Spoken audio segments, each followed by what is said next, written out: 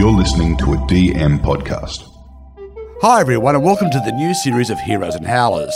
It's me, Mikey Robbins, and my mate Paul Wilson. Hi everybody. Look, we're both still a couple of history tragics, but this season it's not just us doing the heavy lifting. That's right, Mikey. This season we've got special guests picking out their very own heroes. And Howlers. Yeah, we're still on the lookout for those weird bits of history that have surreptitiously changed the course of mankind. And we're still uncovering the cock-ups, those moments of madness that have made the world what it is today. But now we've got backup. And together we'll be turning history back to front and back again. Hi everyone, from the mistletoe in the corner, I can see it's near the end of the year. Thank you so much for listening. So we thought we'd leave you with a few end-of-year presents. That's right. It's the season for giving gifts, isn't it, Mikey? Oh, So yeah. we thought we'd bring a few treats for each other. And as you listeners, I'm sure, know by now, there's the first thing that Mikey always loves is a bit of food. I love food, I love history, I love food history, Paul. So I thought I'd bring in about the Michelin stars.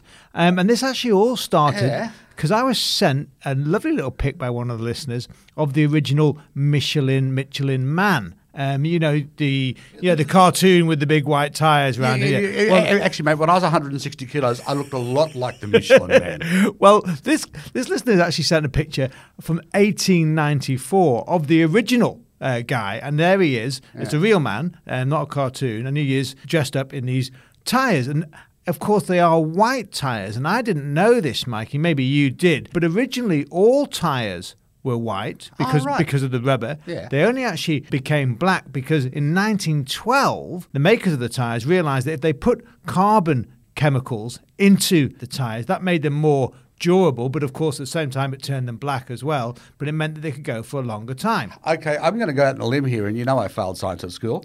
Is that where we get vulcanised rubber from? Or actually, I'll tell you what, here's a Christmas treat for the listeners. You guys go Google that and let us know. Let us know, exactly. All right, so we're in France, yes. And the largest tyre producer obviously is Michelin, but why the Michelin stars? Well, what happened was, back in the beginning of the 20th century, Michelin decided, okay, what we're going to do, we're going to have a reviewing system for restaurants so that more people will travel further distances in their cars to eat at these restaurants, and therefore use their cars, wear down their tyres faster, and of course, therefore have to buy more tyres.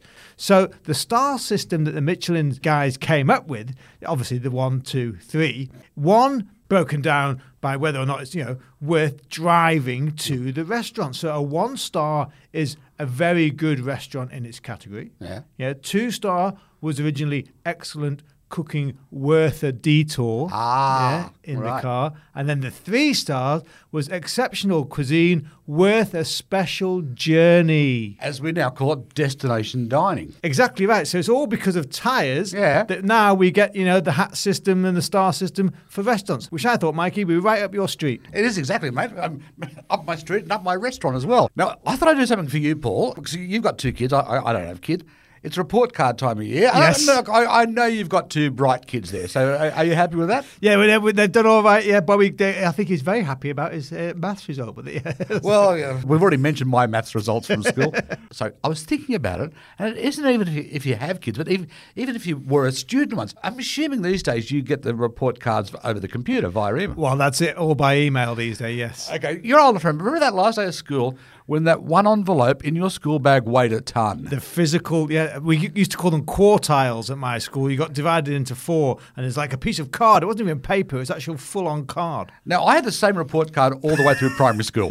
5 A's, 2 B's. Oh, right. A's for everything except a B for maths and a B for craft. That's not bad. Well, I should point out, my mum did most of my craft projects. I am all thumbs. Which then got me thinking about some report cards I got in high school. Now, it may not surprise you, I got pretty good history marks. Good. Yeah, I had a maths teacher describe me once as one of the greatest disappointments of his teaching career, which is fair enough. And I've still got at home, this also goes into university, I've got a letter from a lecturer. Mr. Robbins, would you please consider buying a typewriter? That's how old it is. Ooh. Because your handwriting is like that of a drunken spider that has fallen into an inkwell. Oh. Yeah.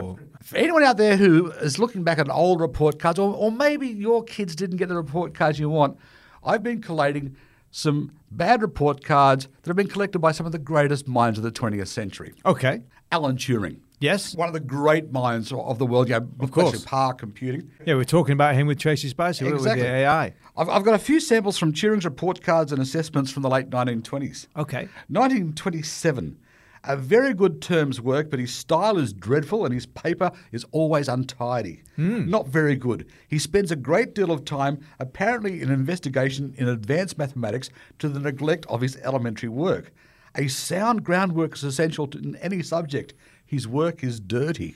Ooh. Which makes me feel better about my handwriting. Yeah. In fact, in 1929, his work on higher certificate papers shows distinct promise, but he must realise the ability that is needed to put in a neat and tidy solution on paper. He's not tidy, is he, this guy? No, which makes me feel better about myself. My other favourite is Charlotte Bronte. Yeah? A teacher once wrote of her, writes indifferently and knows nothing of grammar. Ooh, dear. Einstein, a Munich schoolmaster in 1895, said he will never amount to anything. Excellent. Dame Judy Dench, whose headmistress once informed her parents Judy would be a very good pupil if she lived in the real world. One of my favourites, one of my heroes, David Bowie. Yeah. Bromley Technical School. It described the future thin white duke as a quiet student who needs to stop playing with his motorcycles and learn that music will not make him a livable wage. Good. Isn't it that gets me? I never thought of Bowie as a motorbike sort of kid. No. Then, of course, there's the famous John Lennon report card from 1956. Yes. Yeah, I've heard that one. Yeah, French teacher, a very intelligent boy who could be very much better with a little concentration in class. Maths teacher, he is certainly on the road to failure if this goes on. Religion teacher, attitude in class, most unsatisfactory. Headmaster, he has too many wrong ambitions and his energy is often misplaced. My favourite, though, is actually not a report card, it's A.A. Milne. Now, I love A.A. Milne. Winnie the Pooh. Winnie the Pooh, all that sort of stuff. He tells the story about taking home a disastrous report card and his father read it. And the headmaster relayed that the young Alan has done ill, showing little or no ambition even in mathematics. Milne would later write upon showing this to his parents, "Father turned his face to the wall and abandoned hope. I, on the other hand, turned my face to the lighter side of life and abandoned work." Ooh, good. Lovely. Excellent.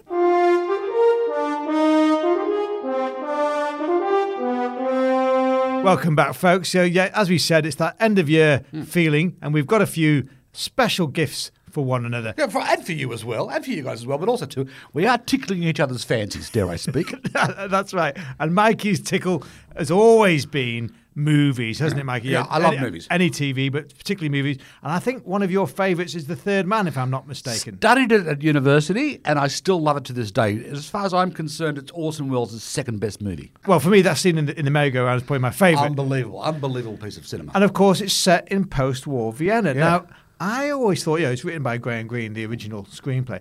I always thought Greene was using post-war Vienna as a sort of substitute, a sort of stand-in for post-war Berlin, which was too much of a hot potato, to name-check directly. But actually, it turns out, no, he deliberately chose Vienna, and he picked it above all other cities that he could have picked in Europe at the time, because in many ways, when it came to spies and espionage, Vienna was even more of a hotbed than Berlin, Moscow, anywhere else Really? in post-war Europe. Because you see, Mikey, and I didn't realise this, when Austria was liberated in 1945, the Allies decided it was really important in terms of propaganda not to punish it as some sort of mini Germany, but rather it suited their narrative for Austria to be seen as the first victim of Nazi expansionism back in the 30s. Right. So in 1945, just as the Allies split Germany into 4 zones of control, run by the Brits, the US, Russia and the French, so Austria was divided into 4 regions, each controlled by one of the new victors. And it would stay this way until 1955. I didn't know that. I didn't know it before I started looking at this either, because whereas Germany was divided quite quickly into East and West Germany in 1949, Austria remained under occupation of the Western Allies and the Soviet Union for another decade. And as such, Vienna became a key centre for that sort of cat-and-mouse agents and double agents of the Cold War era. You see, Austria was allowed to form its own new semi-independent government under a guy called Karl Renner in 1945-46. But the 4 main powers they still had the final say on all the big decisions. And you've actually got Stalin making sure that politicians friendly to the Soviet Union, receive decent positions in the cabinet. Even though when they do actually have an election, the Austrian Communist Party, backed by Stalin's money and troops, they only actually managed to get 5% of the vote. That's never stopped Stalin in the past, has it? Yes, it didn't stop Stalin and the rest of Eastern Europe. But apparently the Soviet troops, they acted so disgustingly throughout Eastern Austria, the bit that was being controlled by Russia after the war. These guys were so bad, these troops, they did much to put the average Austrian man, and particularly Austrian woman, put them off communism and the new idea of an Eastern Bloc for good. So the question was, what are they going to do instead? So like I said, we've got Germany as being divided in two. Right. Czechoslovakia, as soon as the Western allies pull out, the Soviets charge in and take over and bring it into their Eastern Bloc. So obviously the Western allies don't want that to happen to Austria as well. And in fact, things actually become more complicated in 1947 because you get this severe winter followed by a disastrous summer, whereby the potato harvest in Austria fails. It's about 30% of the usual output. And you've got the whole of Austria being shaken by massive food riots. In fact, there's one horrible story in August of 1947. A food riot in Bad Ischl ends up turning into a pogrom against the local Jews. Just when you think in 1947 that's all finished, it actually wasn't. This gives you an idea of how febrile the situation was. Even though you got the Marshall Plan coming in that's going to be giving billions of dollars in economic aid and humanitarian aid to Austria, along with Germany and some of the other countries post-war. Despite this, you've got thousands of displaced people. Many, of course, are wounded. And you've got the hospitals in particular. They're at stretching point. They're overflowing. And no matter how much the Allies have promised to help. And this is where the third man, Orson Welles' story comes in about the penicillin. Because, that's right, yes. Yes, because I always thought, again, that was just a device that Green was using. But no, it was very, very true. You see, penicillin, that had been perfected in the late 30s, early 40s in the West. But the USA and Britain, they had the patents, they had the technology, and they said to all their scientists, you must not tell anyone how we make penicillin. This is going to be the new wonder drug. We mustn't let Nazis get their hands on it, and of course, that, by definition, the Austrians as well. So this meant in the post-war, when you've got all these hospitals overflowing with wounded people in desperate need of penicillin, suddenly penicillin is very, very scarce. Yes, the Allies are giving it to some of the hospitals, some of the doctors, but of course only their zones of control. On the Russian side, there's no penicillin. And in a lot of the hospitals for things like sexually transmitted diseases, that kind of thing, penicillin was not available. So there was a massive black market. So that's part of the story in The Third Man is completely true. Wow, I didn't realise it was so historically accurate that penicillin was such a nefarious sort of affair in Austria. That's right, and that's why Green chose it. And as I said, it actually went on until 1955. In fact, the only reason why finally Austria did get independence is because when Stalin died, and also plus you got the Korean War as well, after that, suddenly the appetite for any further conflict was disappeared on both sides. And so finally, under Khrushchev, the Russians agreed to withdraw from their zone as long as the Western Allies withdrew from their zones. Therefore, Austria was allowed to become its own country, fully independent of everyone around it, but of course, only on the condition that it was neutral, just as its neighbour, Switzerland, was.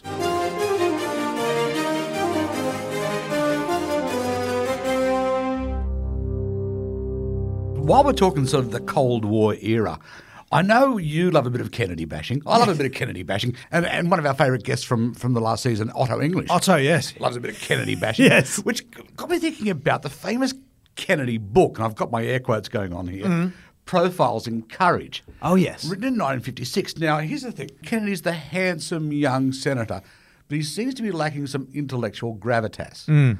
So he puts out this book, Profiles in Courage, which is pretty much about profiles in senatorial courage, right? Now, the idea for the book comes to him in 1954 when he's in his first term as a senator himself. Right. But then Old Bad Back Jack is having a few back surgeries and has an idea to turn it into a book. His chief assistant on the book was a guy called Ted Sorensen, often described as his alter ego. You know the famous phrase, ask not what your country can do for you? Ask Yes. That's Ted Sorensen. Right. Ah, yes, for this book, it's not all written by Kennedy either. Is that right? Oh, mate, honestly, quite frankly, some historians have said if he'd have handed this in as a sophomore paper, he'd have been done for plagiarism. Right. He oversaw the book. He had some notes about the book. But apparently Sorensen worked full-time on the project for 6 months, up to 12 hours a day. Also, Georgetown University history professor Jules Davis. Now, the book is published in 1956 to lavish praise. Under his name. Under Kennedy's name. Yeah. And in 1957, it's actually awarded the Pulitzer Prize for biography. We'll get to that in a second. Right. But it established Kennedy as having gravitas. And the other thing about the book too is, and we can go into this maybe at a later date, some of the profiles he chooses in Courage, well, they're Democrats in a post-Civil War era America who we wouldn't really describe as heroes now. But you remember also too, Kennedy had a problem with the conservative Southern Democrats. Yeah, he needed them. Yeah, so he does throw a rather broad hero net. But here's the thing, in 1957, doubts start to arise about his authorship. There's a guy called Drew Pearson, who's a syndicated columnist, and he's being interviewed on TV by the famous Mike Wallace. And he said in 1957, Jack Kennedy is the only man in history that I know who won a Pulitzer Prize on a book which was ghost-written for him. Now, the Kennedys are outraged. They hire the famous lawyer Clark Clifford, who collected the senator's handwritten notes and rounded up statements from people to say that he'd worked on the book, so much so that Wallace actually had to apologise on air for the statement. Now, here's the thing. Kennedy made no secret about Sorensen's involvement in profiles, but he calls him my research associate. No, he's not like that. In fact, the most thorough analysis of who did what comes from another historian, a guy called Herbert Parmet, in a book called Jack, the Struggles of Jack Kennedy. Parmet goes around and he interviews people who'd actually written on the book who knew Kennedy. He went through crate after crate of papers from the Kennedy Library. Look, he found that Kennedy had contributed a few notes, mostly on John Quincy Adams, but he found, and I'm going to give you a quote here, there is no evidence of a Kennedy draft for the overwhelming bulk of the book. Right. While the choices, the messages, and the tone of the volume are unmistakably Kennedy's, the actual work was left to committee labour. Right. The book does become a bestseller. Yeah, I was going to say this book sets up Kennedy for the whole of his career. Well, yeah, exactly. It gives him the intellectual gravitas because he'd been a war hero. He was very good looking. He had his father's money behind him, which brings me to my next point. Right. It was never actually on the Pulitzer Prize shortlist. What? Yeah. But he won it. But he won it. Yeah. For biography. Shouldn't have even been there. Well, some people say Joe Kennedy's dad twisted a few arms. I wish I could say there was a paper trail to prove that. Because the one story that stands is that one of the judges on the committee, well, they thought the book should be up for an award because his 12-year-old grandson liked it. Here's my reading on the profiles in Courage. Yeah. Yeah, he maybe had the idea. He didn't do any work on it. And also, too, I still think he makes some rather clumsy, and in these days we would not agree with him, choices about who was heroic to pretty much appease the Southern Democrats. And these choices were made, in my opinion, to pretty much gerrymander his run for presidency.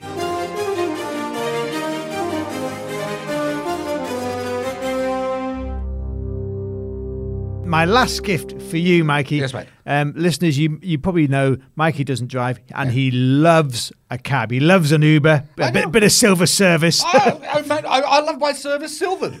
So I thought I'd talk about the history behind the cabs, behind taxis. Of course, you're starting with the original hackney carriage, back in 17th century London. And the definition of a hackney carriage, Mikey, back then was it had 4 wheels and 2 horses. And it's often assumed, that hackney carriage comes from the borough of Hackney in East London. That's what I assumed. But actually, no, it seems that the word hackney or hackney is the French word that was used to refer a sort of middle-sized brown horse, which, of course, the carriage drivers for these new hackney carriages preferred in the cities for their manoeuvrability rather than the big black stallions that were used by the coachmen driving on the wider country highways from city to city, and of course the highwaymen like Dick Oh, yeah. Turpin would use. I was waiting for a Dick Turpin reference, so do go on, mate. Now I want to get through to the 19th century, and because that's when a guy called Joseph Hansom, who's an accomplished architect, and he was designing Birmingham Town Hall, some of England's most beautiful churches. But for this story, the key for him is that he patented the Hansom cab. Oh, it's a handsome cab. It's a Hansom cab in 1834. So Hansom. I always thought it was handsome as in good looking. Yeah, same here. Yeah, for years I thought it was a handsome cab. Right, but it quickly overtook the hackney carriage as the preferred vehicle for hire because the Hansom had 2 wheels rather than 4, and it's pulled only by 1 horse rather than 2. And so it's smaller, it requires less horsepower, and it's even more manoeuvrable than the hackney carriage. And because it's even more manoeuvrable, it becomes less expensive and therefore more affordable. And Hansom adds a nice little quirk by having the driver sat up behind